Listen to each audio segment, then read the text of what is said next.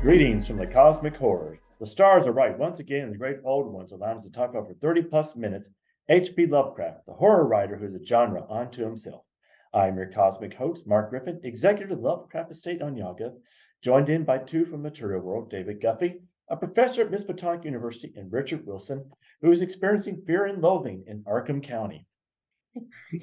Our guest today is outlaw poet and nominee for a Nobel Prize in Literature and Kentucky's unofficial poet laureate, Ron Whitehead. He's the author of such books as The Beaver Dam Rocking Chair Marathon. And he's joining us to talk about the Gonzo journalist Hunter S. Thompson. Welcome to our show.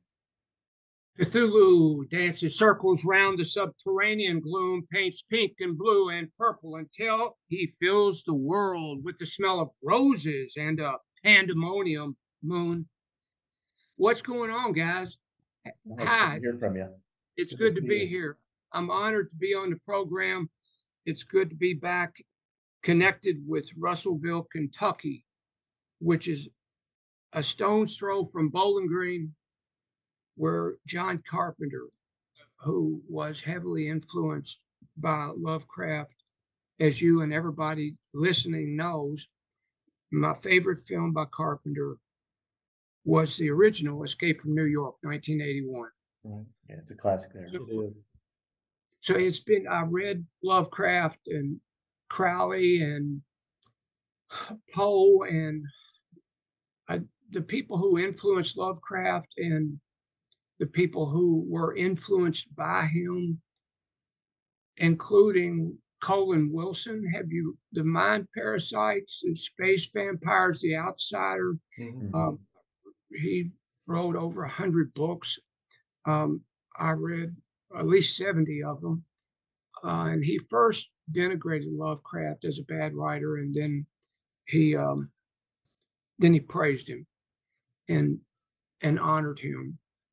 So, but he's had a major influence, Lovecraft. And here I am talking about it, H.P. Lovecraft, and I've been invited to talk about Hunter S. Thompson. But they're both, fear is an ever-present, it's at center stage, in their works. So it's unavoidable, fear and loathing. And you knew Hunter S. Thompson, and he gave you a very memorial description of you. I was honored. I name one other poet who Hunter S. Thompson praised. Can you think of one? Yeah, I can't. I can't. In writing, I can't.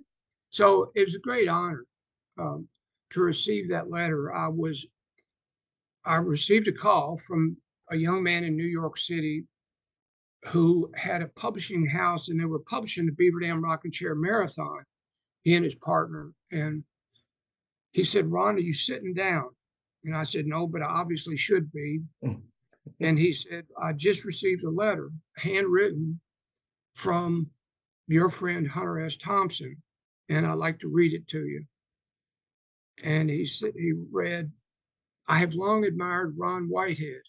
He is crazy as 9 loons." That's a great compliment from Hunter right there. I love that. "And his poetry is a dazzling mix of folk wisdom and pure mathematics." And Hunter had the greatest respect for mathematics. So it was, in December the 12th, 1996, I had the great honor of producing the official Hunter S. Thompson tribute at Memorial Auditorium on 4th Street in Louisville, Kentucky. That's where Hunter wanted to have it. And I brought in Hunter, Johnny Depp, Warren Zevon, Werewolves of London, Lawyers, Guns and Money, David Amram, historian Douglas Brinkley, and a whole lot of other people. Hunter's mom, Virginia, who I became friends with at the end of her life, his son, Juan, Roxanne Pulitzer, and others. Standing room only event. And the University of Louisville, where I was teaching at the time, had agreed to be the executive producers. In other words, put up the money for the event. All I had to do was produce it, and I had an army of young people, mostly college students, who helped me. And a week before the event, though, I got the message from one of the vice presidents at U of L that they had decided to back out because of they were afraid that their primary donors would quit giving because of all of what they considered to be adverse publicity, because of the feature articles that had been written in the Courier Journal, the Lexington Herald, and a growing number of other publications around the country and the world that all mentioned the use of drugs and heavy drinking. And so it ended up this spectacular 4-hour event. And I've produced a few thousand events in Europe and the United States, and this one is just right up there at the top. Um, we made, and we were celebrating the 25th anniversary of the release of Fear and Loathing in Las Vegas. And the event made no, it cost $100,000. We made 50,000. So I ended up getting stuck with $50,000 debt. Now I produced all these events, and all but a handful have made a little, lost a little, broke even. If they made a little, I always put the money back into producing more, into publishing. For several years there in the 90s, I was producing, I was teaching at 2 different colleges because I put half the money into my creative projects. I was teaching 10 or 11 classes a semester. Imagine, oh my God, 3 a.m., no sleep, papers stacked all over the floors. How am I going to grade all these papers?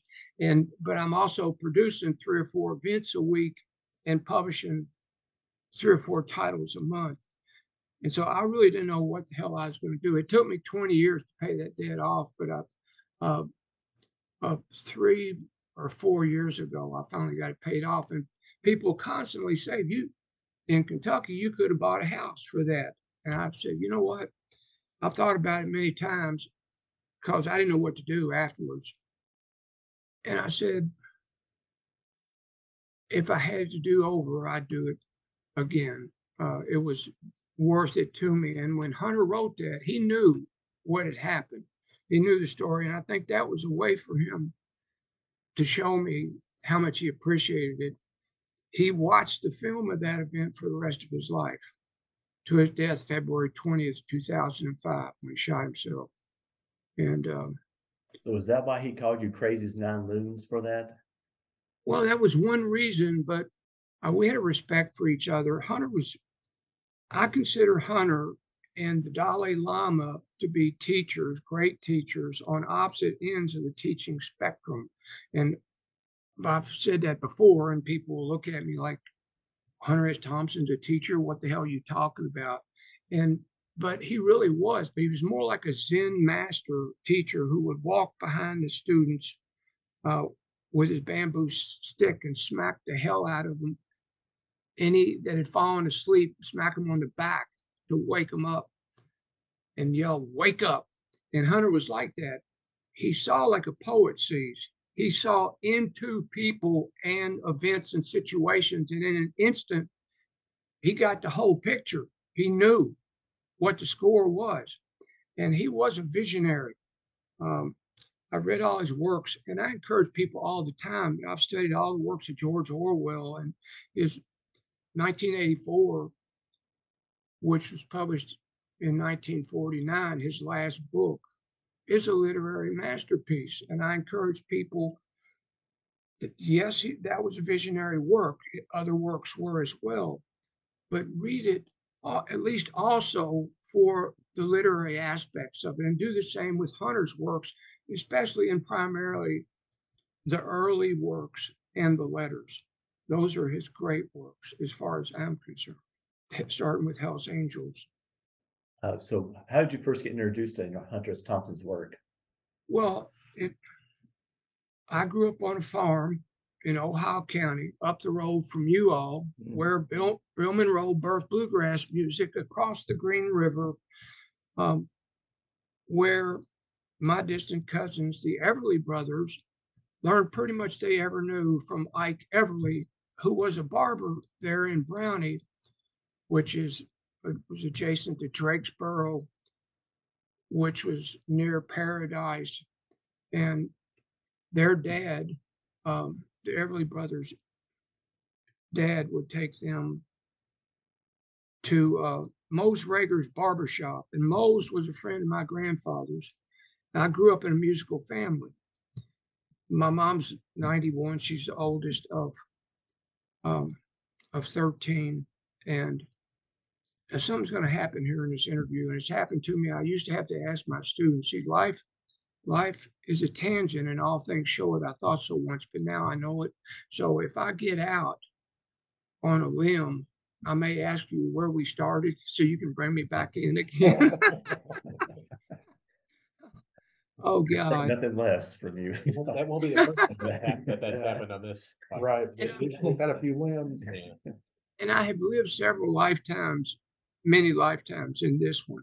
I'm 72 now. Just restate that question one more time, please. How did you first get introduced to Hunter S. Thompson's work? Okay, so on the farm. Well, Daddy was a coal miner for 43 years. I worked at the mines 3 times myself.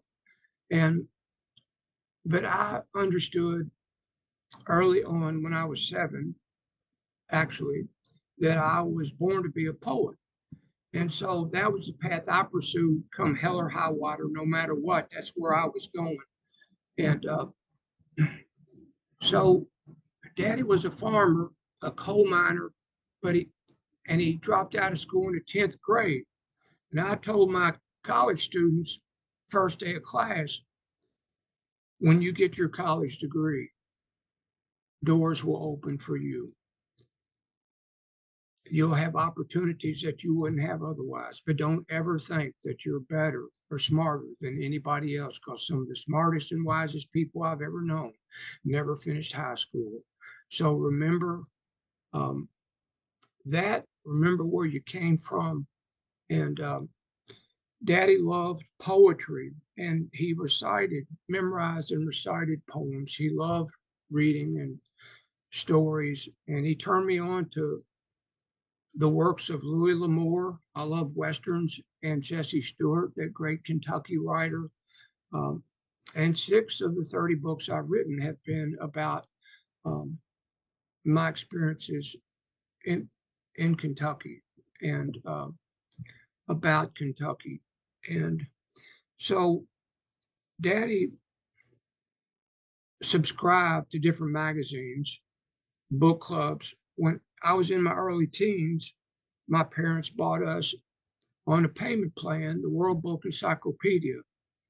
And I read it cover to cover. It's filled with amazing, beautiful color pictures. And but we got Life magazine, Look magazines, these big format magazines, lots of photos and stories. And so that's where I read them cover to cover. I started when I was a boy. I sold Grit magazine door to door on to farmers, and in the little town our farm was a mile and a half outside of Centertown, population 323, and it was through Grit magazine that I saw book clubs and signed up for book clubs, because the mailman back in those days out on the farm was Santa Claus as far as I was concerned, because he could bring stuff in from book clubs from all over the world. Wherever I wrote, I could get a response.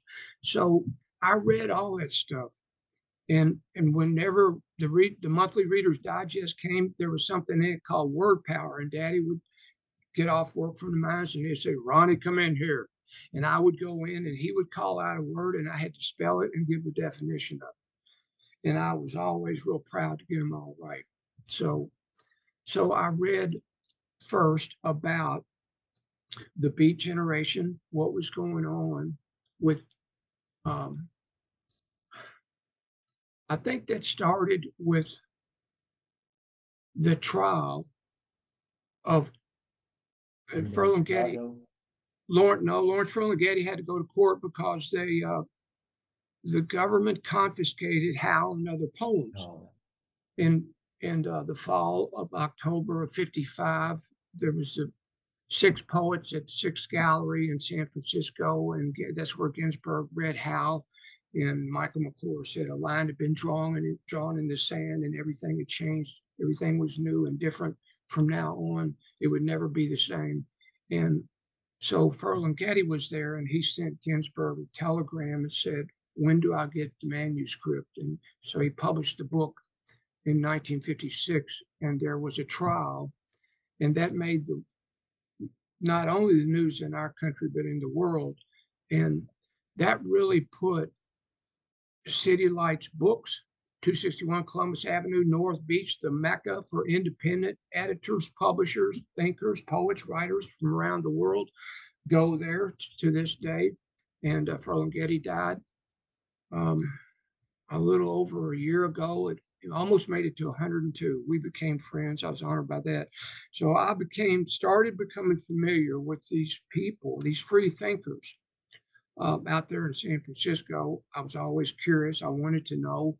And I was reading all about the hippies and everything going on with that out of the gate. I had started listening to, my brother and I had a bedroom, twin beds up in an unfinished attic in our old farmhouse with little holes in the wall where sometimes the wind whistled through from the cedar and pine trees, and snow would filter through in the wintertime. Sometimes there was no heat or air conditioning up there.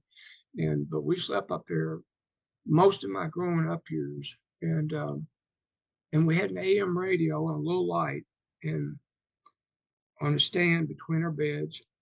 And I listened to WLS out of Chicago on those every night. And it came in and went out depending on the weather, the clouds, and so I was listening to Bob Dylan and the Stones and the Beatles and the British Invasion from the get-go, because WLS out of Chicago played all those songs. So I was following the youth movement of that time in the 60s. I was born on Thanksgiving Day, November 23rd, 1950, in the midst of the worst blizzard to ever hit Kentucky. And I've been living, it included lightning and thunder. And I've been living in one storm after another ever since. And I love storms. And so then along comes the Hells Angels, and they were really put on the map.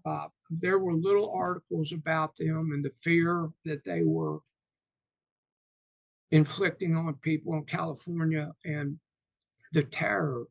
And most of the articles coming out about them were copies of what the police had said that journalists were picking up and just reprinting what the police had said, basically.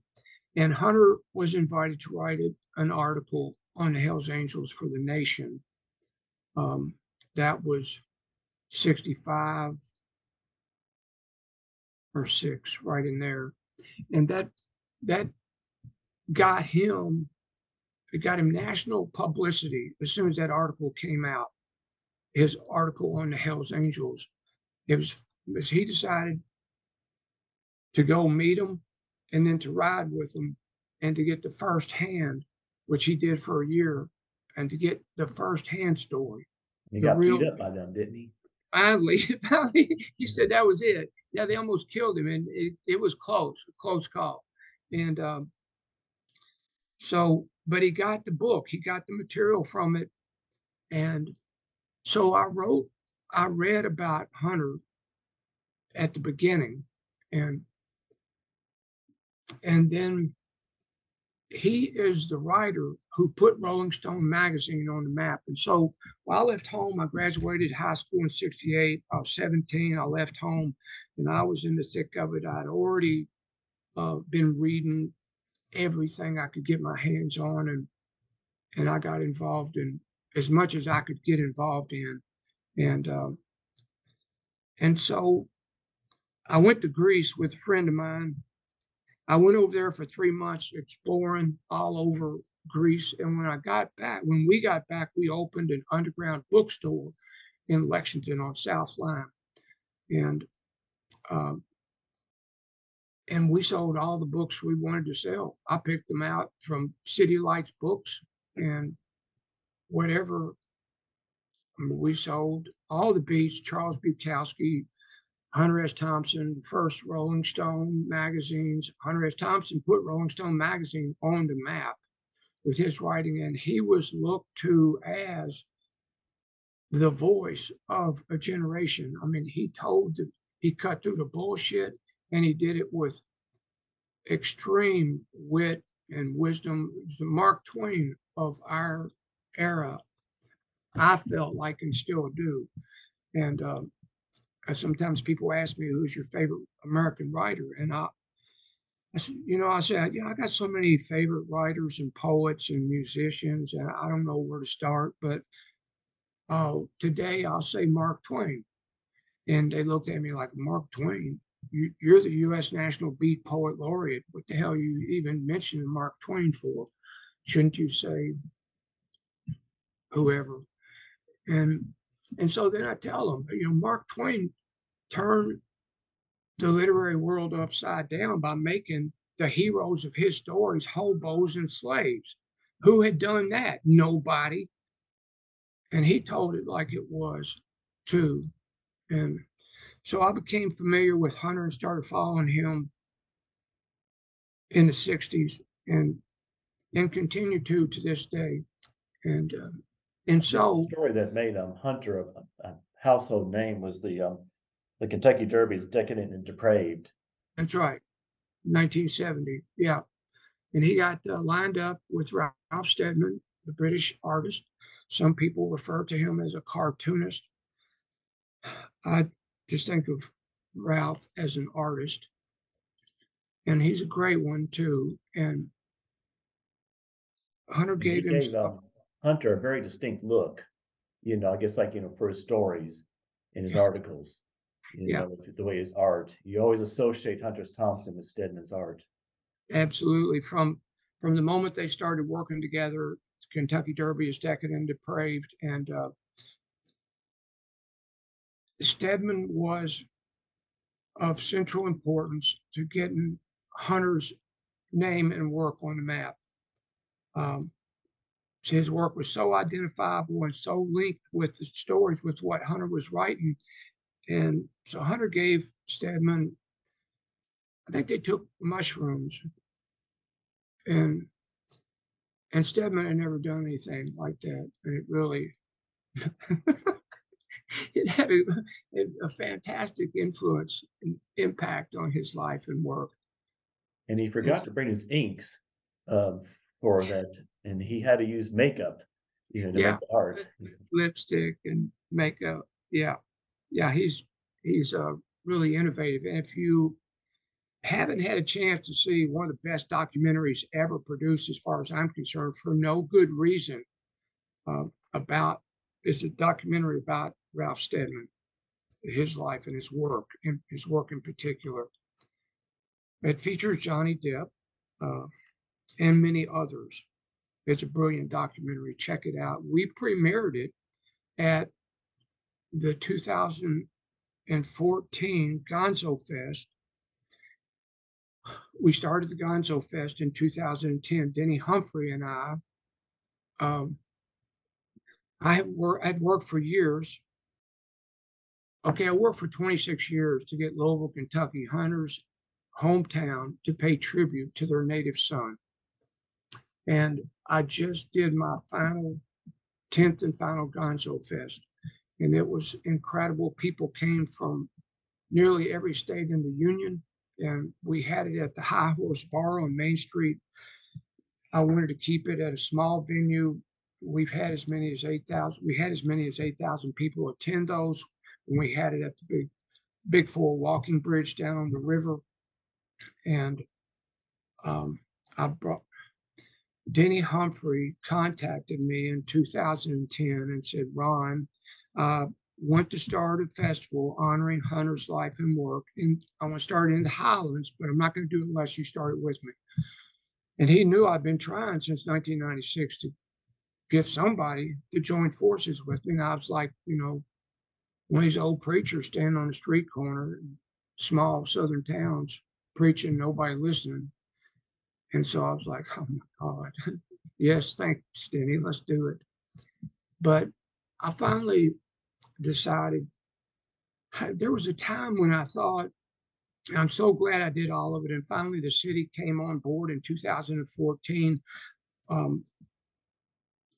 my friend Gil Holland, who's a big Hunter S. Thompson fan. He's a filmmaker and a book publisher and urban developer. I met him through Hunter. He said he's a fan of Hunter's and mine, and he brought out my 20th book, and he's brought out my last 12 albums through Son of Blast Records. And so in 2014, we had 6 days and nights of Gonzo Fest events in 17 venues throughout Louisville, including we had the world premiere showing of For No Good Reason, the Ralph Steadman documentary. Sony Pictures worked with them out of New York, and they gave me the green light, and I got the green light from the film crew, the film team that had made the film. And I ended up being the racetrack announcer for the 1970 Kentucky Derby in the film. They recorded my voice. They gave me the transcript and recorded my voice. And so you watch the film, you can actually just get that excerpt on YouTube. It's because, and the reason is, it's not because it's my voice, it's because Johnny Depp narrates the race. No, he's reading something. He's reading from the manuscript. Yeah, from Kentucky Derby's Decadent and Depraved, while I'm calling the race, and they show the actual race, and I'm the announcer. So you have to listen over Johnny or between Johnny's words to hear me calling the race. So I ended up getting a signed big poster from Ralph. Thank you for your Ron Whitehead. Thank you for your voice. And I ended up doing a lot of work with Ralph, and he sent me 40-some, 50-some images of Hunter, photographs, but mostly paintings.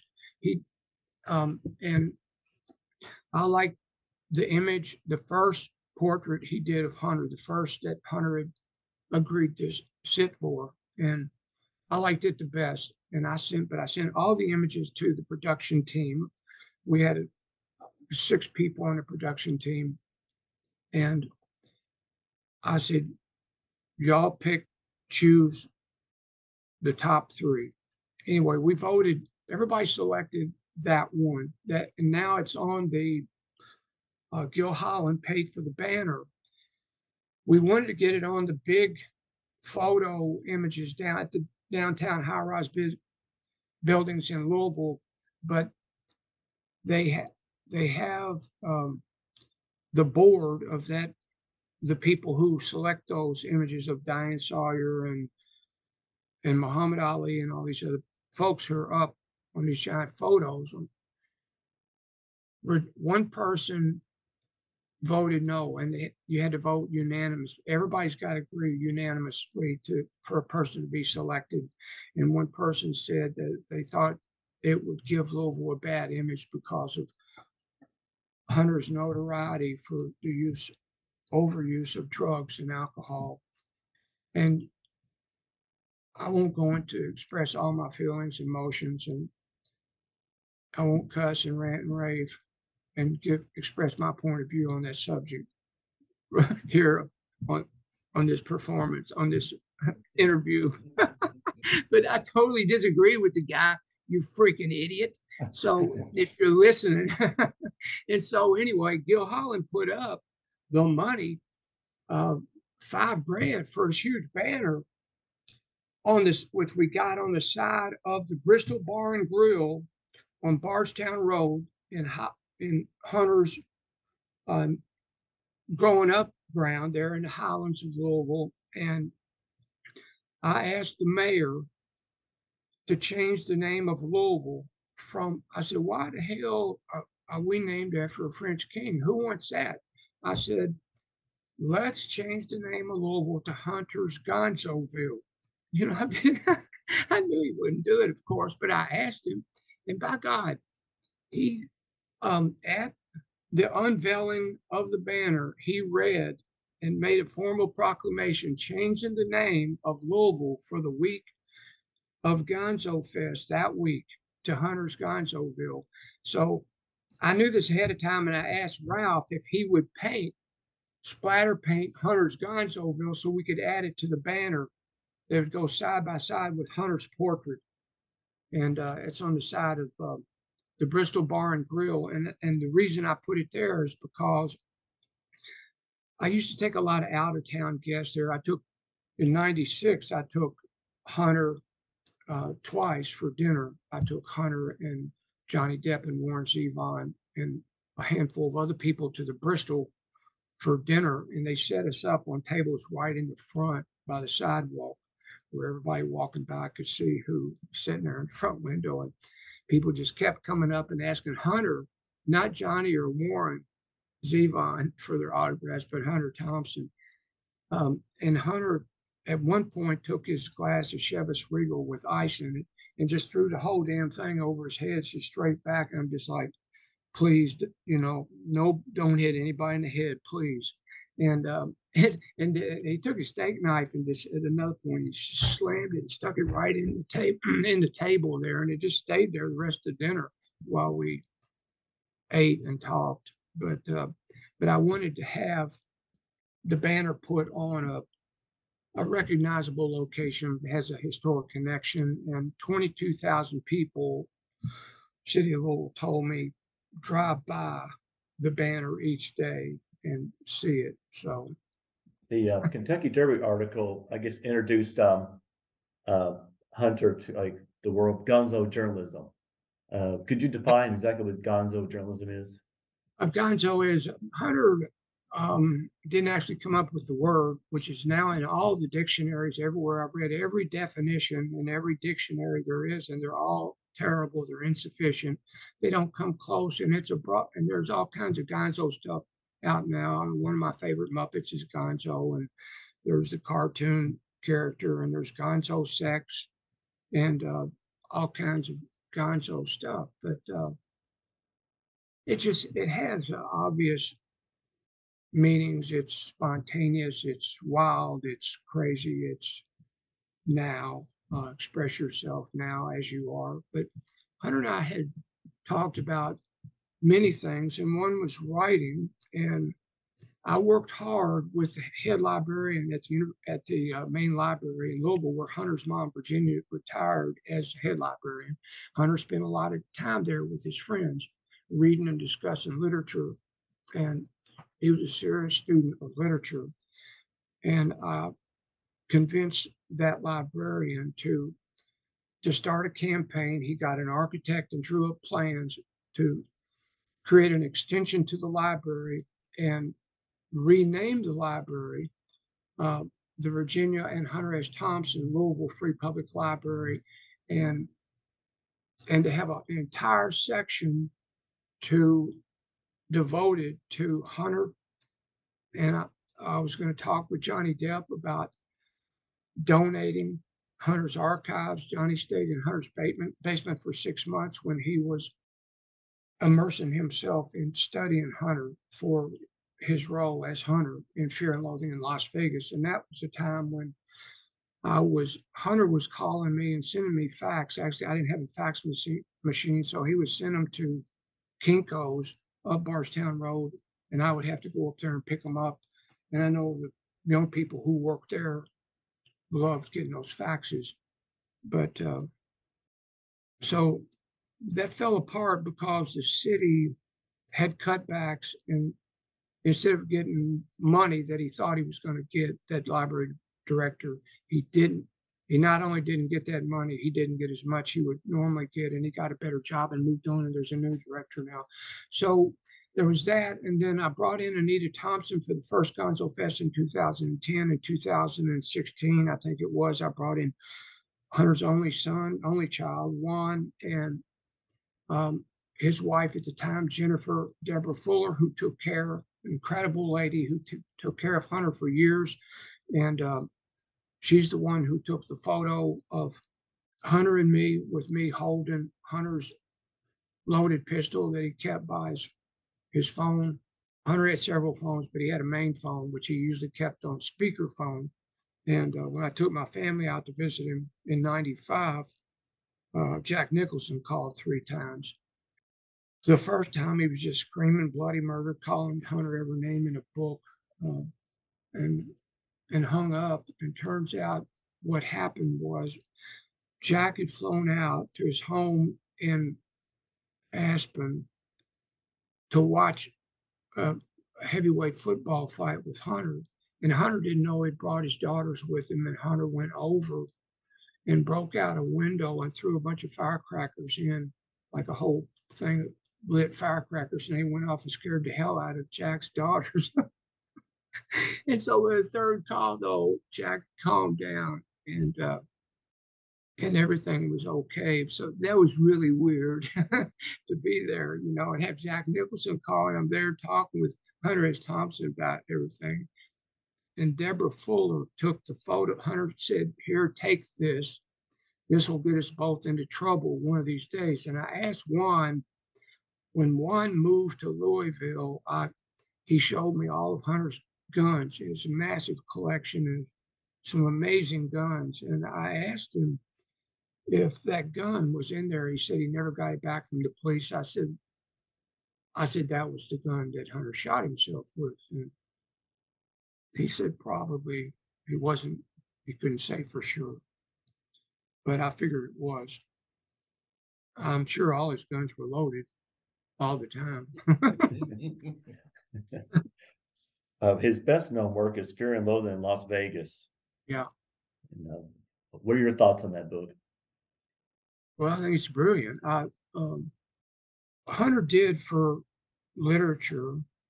He started doing this actually at the end of Hell's Angels. He veers down a different path, and he talks about the edge. He writes about the edge. So he's struggling in the coming years, as he always did, with what to write and how to write it. And I took a deep dive for 7 years, and I worked with Margaret Ann Harrell, who was the editor for Random House of Hell's Angels, and she became really close with Hunter. They had a relationship, and she kept all the original letters. And anyway, we worked together for 7 years and published a book. It was released by a beautiful coffee table size, full color book, The Hell's Angels Letters, The Making of an American Classic, Hunter S. Thompson and Margaret A. Harrell in collaboration with Ron Whitehead. And so I'm able to see the inside story in those letters. If you get a copy, you can read some of it, of that inside story of his struggle. He had already started struggling because they stayed in contact for years and years. And he writes about, he doesn't know, he wants to write a book about the American dream, trying to discover the American dream, in search of the American dream. And that's what Fear and Loathing in Las Vegas is all about. Fear and Loathing in Las Vegas, if you read Joseph Conrad's The Heart of Darkness masterpiece, that's Fear and Loathing in Las Vegas is America's heart of darkness right there. But Hunter S. Thompson did for literature what quantum physics did for science. He showed that one of the basic premises of the scientific method, objectivity, is erroneous. It's false. Quantum physics has shown us that the experimenter changes the outcome of the experiment. Hunter saw that, and he talked about and wrote about all the facts added up don't never tell the truth. Hunter was a fiction writer. He wanted to be a fiction writer. He was a fiction writer, and he created this creative nonfiction, this world of bringing realistic history into the world of fiction and mixing it up and putting himself in. A primary way he did that was to put himself in the story, and not just put himself in the story, to allow himself to change the story completely, to cover a motorcycle race, and then have it turn out to talk about so much, the human condition in particular. So you missed out. We're talking about how Hunter did for literature what quantum physics did for science. Okay, so And that was he introduced him. He introduced himself as a fictional character, like Raoul Duke. that's great. And then there were, I guess, they consider 2 movies were based on that. The first one being Where the Buffalo Roam, saying it's a very loosely adaptation of it. And then the second one that a lot of people think of is the Terry Gilliam movie with Johnny Depp. Well, I talked about the Gonzo Fest in 2014. The people I brought in, I also brought in Layla Nabulsi. She's the executive producer of Fear and Loathing in Las Vegas, the movie, and she was keeping me up to date on her trials and tribulations, the director she was going through.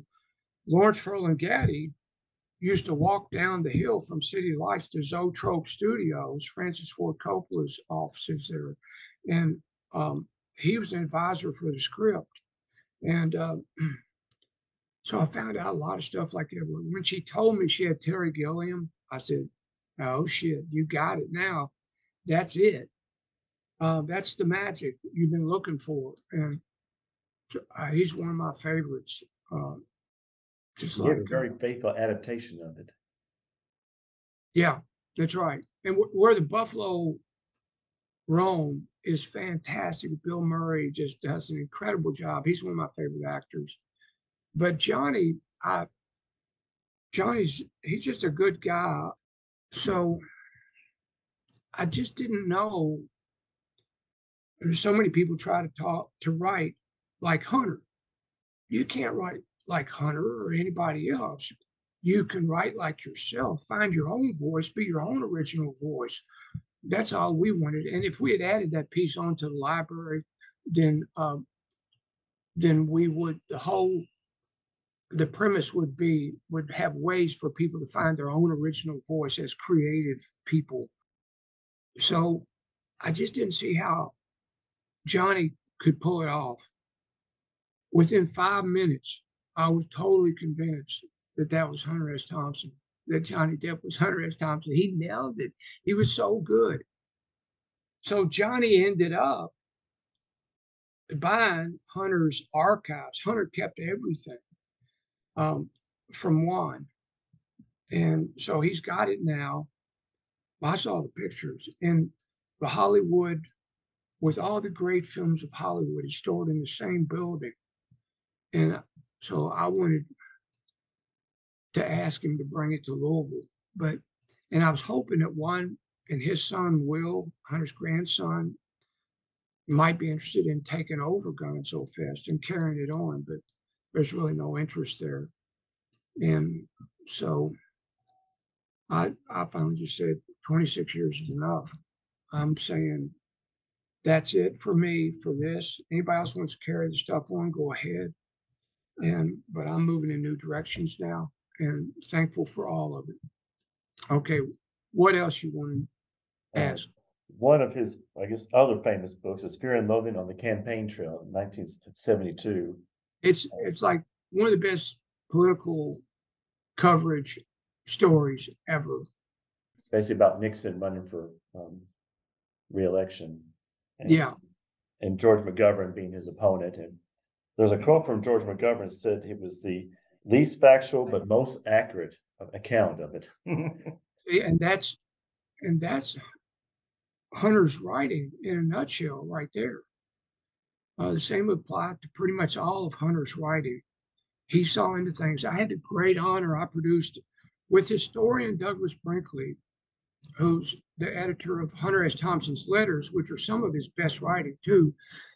Doug and I produced a 48-hour nonstop music and poetry insomniac-a-thon in New Orleans, at the New Orleans Contemporary Arts Center, the Howlin' Wolf Club, and the Mermaid Lounge. The first day, George McGovern was there with Amy Carter, President Carter's daughter, and he gave a talk, and I did a TV interview with George McGovern after, his talk. I mean, I've tried to track it down, but I've been unable to. I would love to have a copy of that TV interview. I haven't, Interesting one. I don't know what the hell I said. I have no idea. Yeah. It was just such a great honor to meet him and to visit with him some. There were some, that was a very interesting, I guess, election season, because, it was like his running mate, Thomas Eagleton, basically had to be removed, because it got revealed he had electroshock treatment.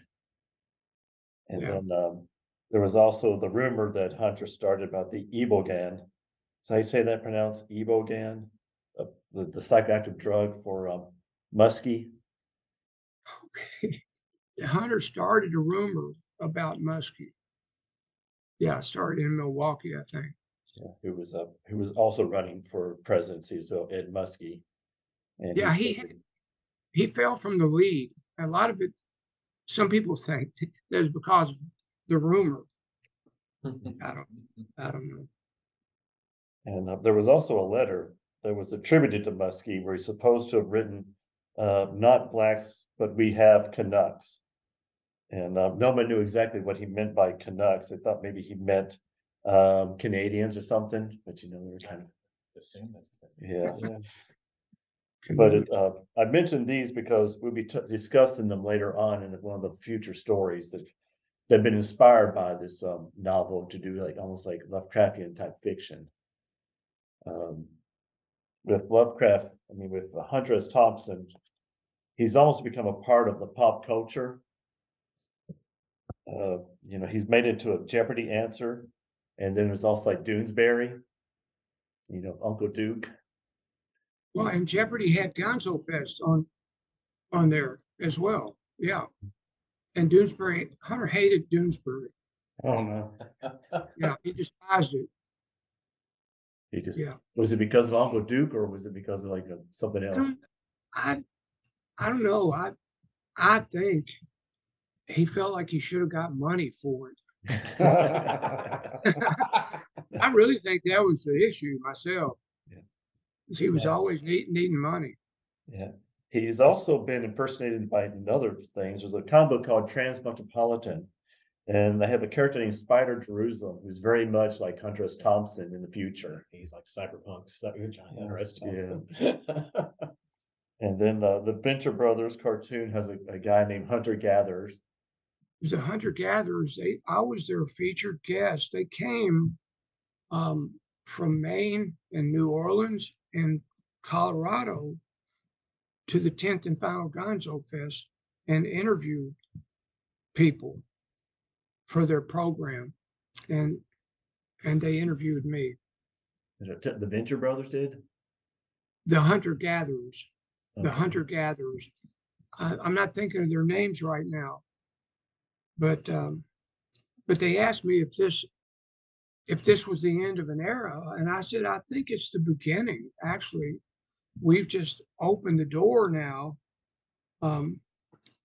Things are opening up in academia finally, slowly but surely, as they always do, because academia is a bastion of conservatism, and it's getting worse all the time. It's one reason I finally said fuck it and got out of it. You're a professor, right? That's all ceremonial. Yeah, that's not, Yeah. he's unofficial. Yeah. Honorary. Yeah. He's self-proclaimed. Yeah. I gave him that title, but it was like doing this. Okay, all right, that's good. Yeah, and so I mean, my feeling is about academia, 90% of it's pure bullshit. So, all right, so well, I'm glad to see whatever turns people on to Hunter S. Thompson is okay by me. Because I mean, I've read some of the material that's out there, and I've seen some of this, and some of it's like, well, that's shit. That's terrible. But some of it is like, oh, okay, I dig that. But my feeling is, okay, I'm not a fan of. Let's put it in the context of poetry. I'm not a fan of slam poetry. I met Mark Smith, who founded Slam in Chicago. I performed at the Green Mill. He invited me to put a team together, perform at the Nationals. I did. I told him point blank, and my friend Bob Holman, who put Slam on the global map, I told them both that I don't like the notion of poetry being a competition and selecting judges at random from an audience, most of whom don't know anything about poetry. So in the early days, so much of Slam was sex and stand-up comedy. And well, I like both, but I told him, I said, until you get some social commentary going on here, it's not going to be worth much as far as I'm concerned. So anyway, but I told him also, I said, but anything, but I think Slam's good in this respect. Anything that turns people on to poetry is a good thing. Anything that turns people on to Hunter S. Thompson is a good thing. So I'm glad to see it all happening. The influences, it's like H.P. Lovecraft. I mean, look at his life, look at his story. 1890 to 1937, I believe, 47 years old when he died. And I mean, what a tragic life, mostly, and struggle and torment of one kind or another. And not many people knew about him. And now he's influenced people in most of the creative arts. Now, did Hunter S. Thompson read any Lovecraft? I knew he read F. Scott Fitzgerald and stuff like that. Yeah, and Hemingway. Yeah, he typed out their book so it could absorb, assimilate the rhythm into his own writing.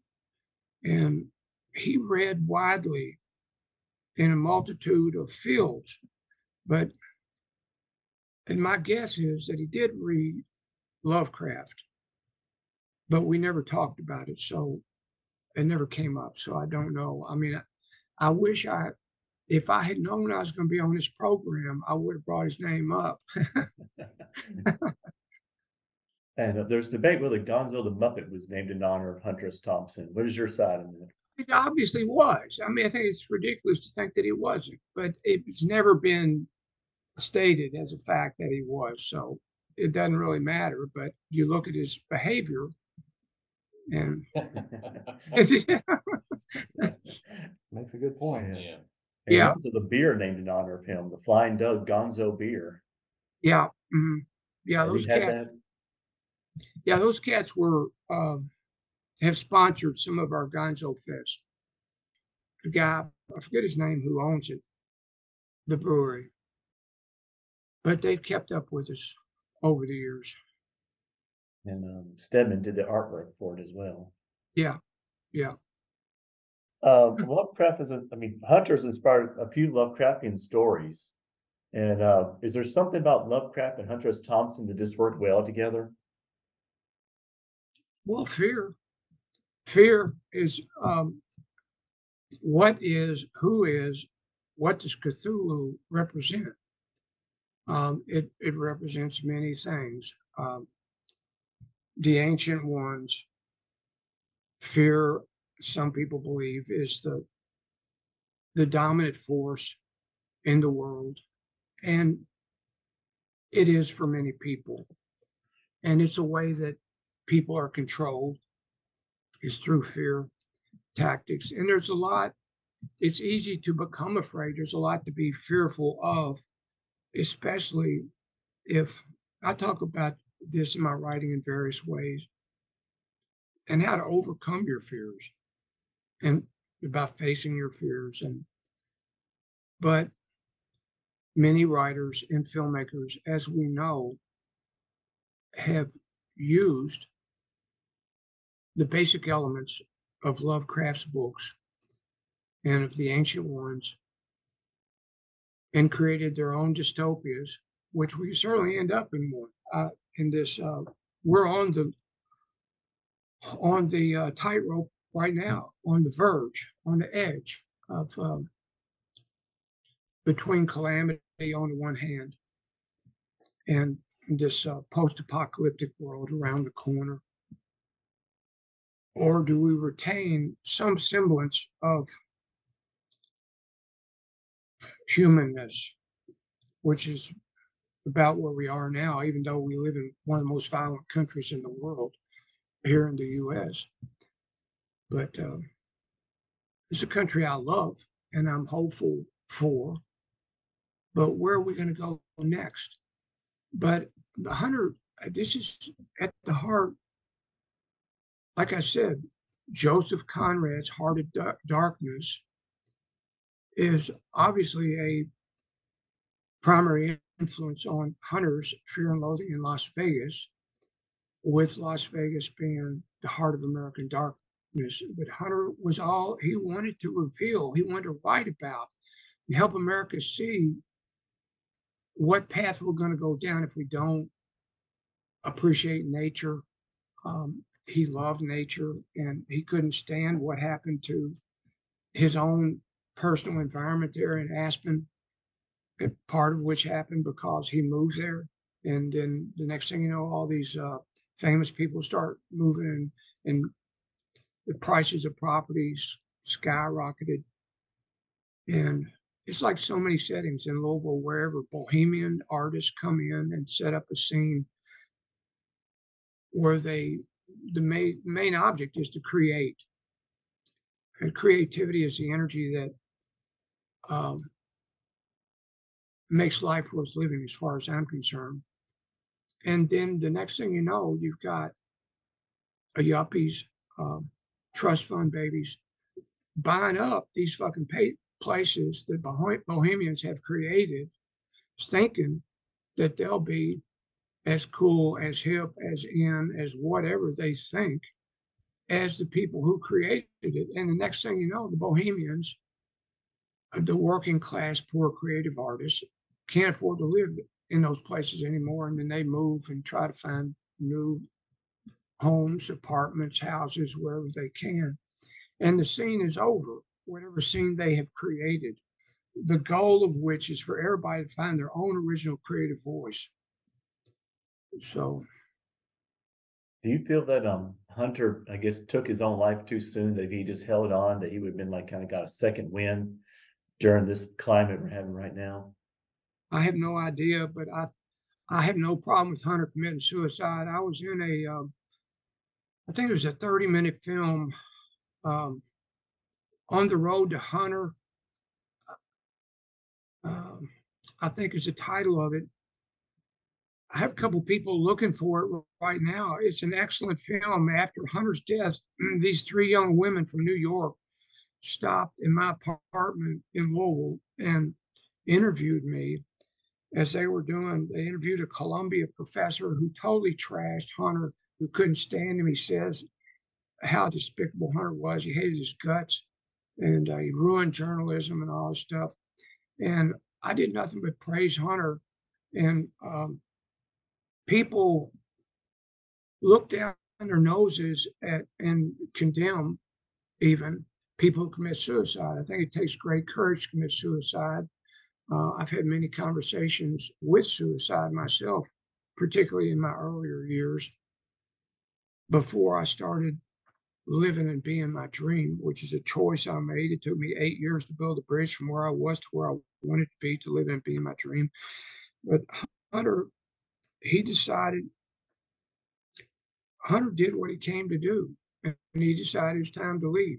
He had talked about suicide throughout his life at various times, and his health was declining rapidly because of drug and alcohol abuse, and he didn't want to be a burden on anybody, especially and including himself. And he had always been proud of his vigorous, I wouldn't call it youth, but just being healthy and strong, and he had lost that. No, I think Hunter's best books, even though he like what he wrote after 9/11 is prescient as anything he ever wrote. And he he was he saw what was coming. In Hell's Angels, he predicts the state of affairs that we dwell in today with the present political environment that we have today, and in other writings of the 60s, and then later as well. He saw the stuff coming. Now, did you read any of the stories where he's like in the fighting off the encountering Lovecraftian horrors? Did you read any of them? Yeah, I read a couple of them. I watched some of the film. There was like Hunter Thompson, The Chronicles of Cthulhu, which is like, I'm gathered it's supposed to be like a 5-part story, but only 2 of them ever got posted. Yeah. It seemed like it was a kind of an interesting thing, but I didn't know exactly where it was going. Yeah. It's hard for me and it's just something personal that I have to. I mean, so many young people will come to these stories and they don't know who the hell Hunter S. Thompson is. So they see the story and they don't know anything about it, about him, his work. And so I try to keep that in my mind when I look at some of this new work. And some of these folks are famous people who do comic books, who do graphic novels. There's a French graphic artist who just stopped by and interviewed me. He's touring the United States. His new book on searching for Hunter S. Thompson. That's not the title. I forget the title. It's all in French. Will be coming out soon, and more power to all these people. I appreciate that. It's just like when I think of so many of the great writers of all time: William Blake, James Joyce, Virginia Woolf, Walt Whitman, to name a few. Most of them were undiscovered in their lifetimes. They were known of some people, but somewhere down the road after they died, somebody wrote a biography, sometimes as long as 70 years later. Somebody wrote a biography, the word started getting out, and then it spread, and next thing you know, major influences occur like they have with Lovecraft. But most poets and writers, and that's what I tell people all the time, I don't even think about money. I have my basic needs, and there are things. I'm anti-materialistic by choice. I want to live as simply as possible. My primary focus is my writing, and the time that Jen and I spend together, the time I can spend in nature. I love nature, and I have a little writing cottage. I'm turning the yard into a flower and tree garden for the bees and the butterflies and me. I live close to miles of walking trails along the Ohio River, and it's a major de-stressor for me to get out in that nature. My feeling is, and my hope is, that some of these people who are using Hunter as a vehicle for their story, and some of them are, that they will immerse themselves fully in his work and reach as deep an understanding as possible so they can make a good, just as I hope they do with Lovecraft, so they can make a legitimate association through their storytelling, through their original storytelling. I don't disrespect. The one novel by Brian Keene and Nick Mamatas, The Damned Highway, Fear and Loathing in Arkham. I was curious what you thought of that one, where they captured the voice of Hunter. Yeah, I don't. The only person I know of who's been able to really carry off the Hunter voice is Johnny Depp. But I appreciate other people trying. I have no desire to even try to sound like Hunter S. Thompson or Muhammad Ali or you or anybody else. People ask me all the time, if you could be whoever you would like to be, who would you be? I just say, you're looking at him. I don't want to be anybody else. I never did. What'd you think of, I guess, Ted Levine as Thomas Blackburn in the Banshee chapter? I just don't. I think it's all interesting. I don't know. I wish I had more to say about all of that. What other question do you have? Uh, well, my end question was going to be, what do you think of all these associations with Lovecraft? Do you feel that this is something that just needs to be, you feel like it needs to be developed more, or just like, this is a passing fad, time to move on to something else? Well, no, I think it should be developed as much as people are inspired to develop it. And people like Ridley Scott, for example, just one example, one of my favorite movie makers, directors, go on and be inspired and produce a beautiful work. But Lovecraft, I'll say this to close things out. The basic difference between Hunter S. Thompson and H.P. Lovecraft is that they lived two distinctly different lives and had and held similarities in view expressed through their writing, in particular related to fear and loathing.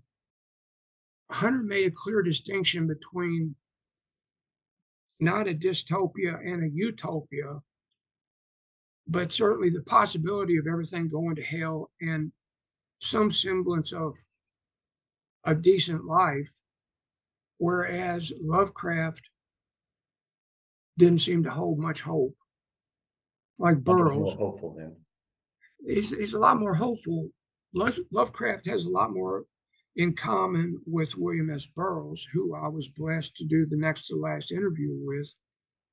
But he ended up saying love is all there is, his last words in a journal entry. Okay, well, thank you for your time. Thank you all. Thanks. It's good to hang out. Yeah. Yes. Thank you very And much. before we let you go, what's your latest project you're working on? Well, I'm always working on a number of projects simultaneously. I got a new book that just came out, a hardback, The Great Blue Heron of Quasar Poetry, New and Selected Works, 1992 to 2022, a 30-year period of time. That book is available, but also there's a film, a new film that's just released that's now available on Amazon Prime Film Documentaries. It's titled Outlaw Poet, The Legend of Ron Whitehead, that was in over 10 years in production. And there's a section on Hunter S. Thompson and that official tribute, unseen footage in that film. And it tells a story about, there's some wild stories in it. I didn't have anything to do with the production of it, but the young people, the three production companies, one primary, one Storm Generation Films, then Dark Star TV, then another one. They did a fantastic job. And they captured some old footage that Mama took some Super 8 video of the Beaver Dam Rocking Chair Marathon, in which I participated in July of 1973 and rocked in a rocking chair from Saturday morning till Wednesday morning. I rocked 89 hours and 55 minutes. And so I wrote a book about it, and I listened to everybody's stories. And It's a really crazy book. there's some footage. I don't know how to even describe it. It's more than just about a rocking chair. There's a lot more that goes on, and kind of the wild tangents you go on as well with that story with it. It's a deep book. Well, I worked with a publisher in New York City, Grove Atlantic, the head editor there for 3 years. He flew to Kentucky and took back the manuscript, which I'd gotten up to 1,000 pages, and he would send me back entire pages X'd out, 2 experimental, and another page circled. This is okay. And I finally realized he wanted an Erskine Caldwell Tobacco Road, which is a great book. I like that book, but I wanted to show in that book that Kentucky is not a land, it's not just a bunch of idiots. It's a complex and beautiful place with a vast array of complicated characters. And so I tell many stories about many people in that book. And I combine all the elements of grammar in that book, of poetry and literature, just to fuck with academics. That was one of my goals in writing that book. I edited it down to about 200 pages in those 3 years I was working with this editor. So that did pay off in that regard. And then the small press brought it out. And I said, if y'all publish it exactly the way I've edited it down, then yes. And they did. Tilt the World Press, and they're now defunct. As most small presses go, they don't last long. But so Isn't that what got you nominated for a Nobel Prize in Literature? that was one of them. But Dr. John Rocco was a professor at State University of New York Maritime, a Herman Melville scholar, a James Joyce scholar, the author of many books, including The Doors Companion, The Sonic Youth Companion, and others.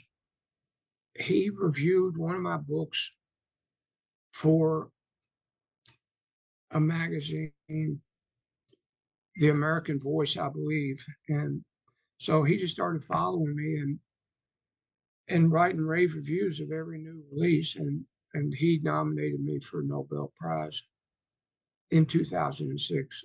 That was an honor. You got beat up by Harold Pinter, if I remember correctly. Probably. I don't know. I think that's who I talked to the guy who nominated you, and I think he said Harold Pinter was the one who beat you. So you know. Oh, that sounds right. That sounds right. Yeah, Harold Pinter. Yeah, won that year. All right. Anyway, thank you for coming aboard. Hey, thank you all. Before we sign off, I forgot to mention in our last episode that we're on Strange Shadows podcast. Right. The season 2, episode 9, where we talk about Return of the Sorcerer, which was definitely a very fun episode. I really enjoyed being on there, and we got into the subject about rugs and Oyudines for quite a bit. And for the episode 10, you can hear me reading the opening to the paragraph for The City of the Singing Flames. And much to my embarrassment, I was also in the Innsmouth Book Club episode 72. My embarrassment because I forgot to inform y'all about it, so that y'all enjoying. You wanted them all to yourself. Yeah, yes, it was. I was being selfish. I actually almost forgot about it, and I appeared quite late on there as well. But it was an episode done in honor of H.P. Lovecraft's birthday, and so that was quite fun. And so, David, Richard, and Ron, I see the stars are no longer right. We must cease all discussion until they align again next month. 30+ minutes of H.P. Lovecraft is sponsored by the new summer blockbuster film Fear and Loathing on the Campaign Trail, starring Donnie Jepp reprising his role as Hunter. This podcast is created in association with LovecraftPod.com and Logan's Speculative Fiction Group, with help from the Logan County Public Library and the Great Old Ones. Special thanks for Katie Tyson for being the Hell's Angel on the Sonic Highway, and Joshua Dukes for the Snot Level. Until we meet again, may you avoid Princess Cthulhu's decadent and depraved Kentucky Derby.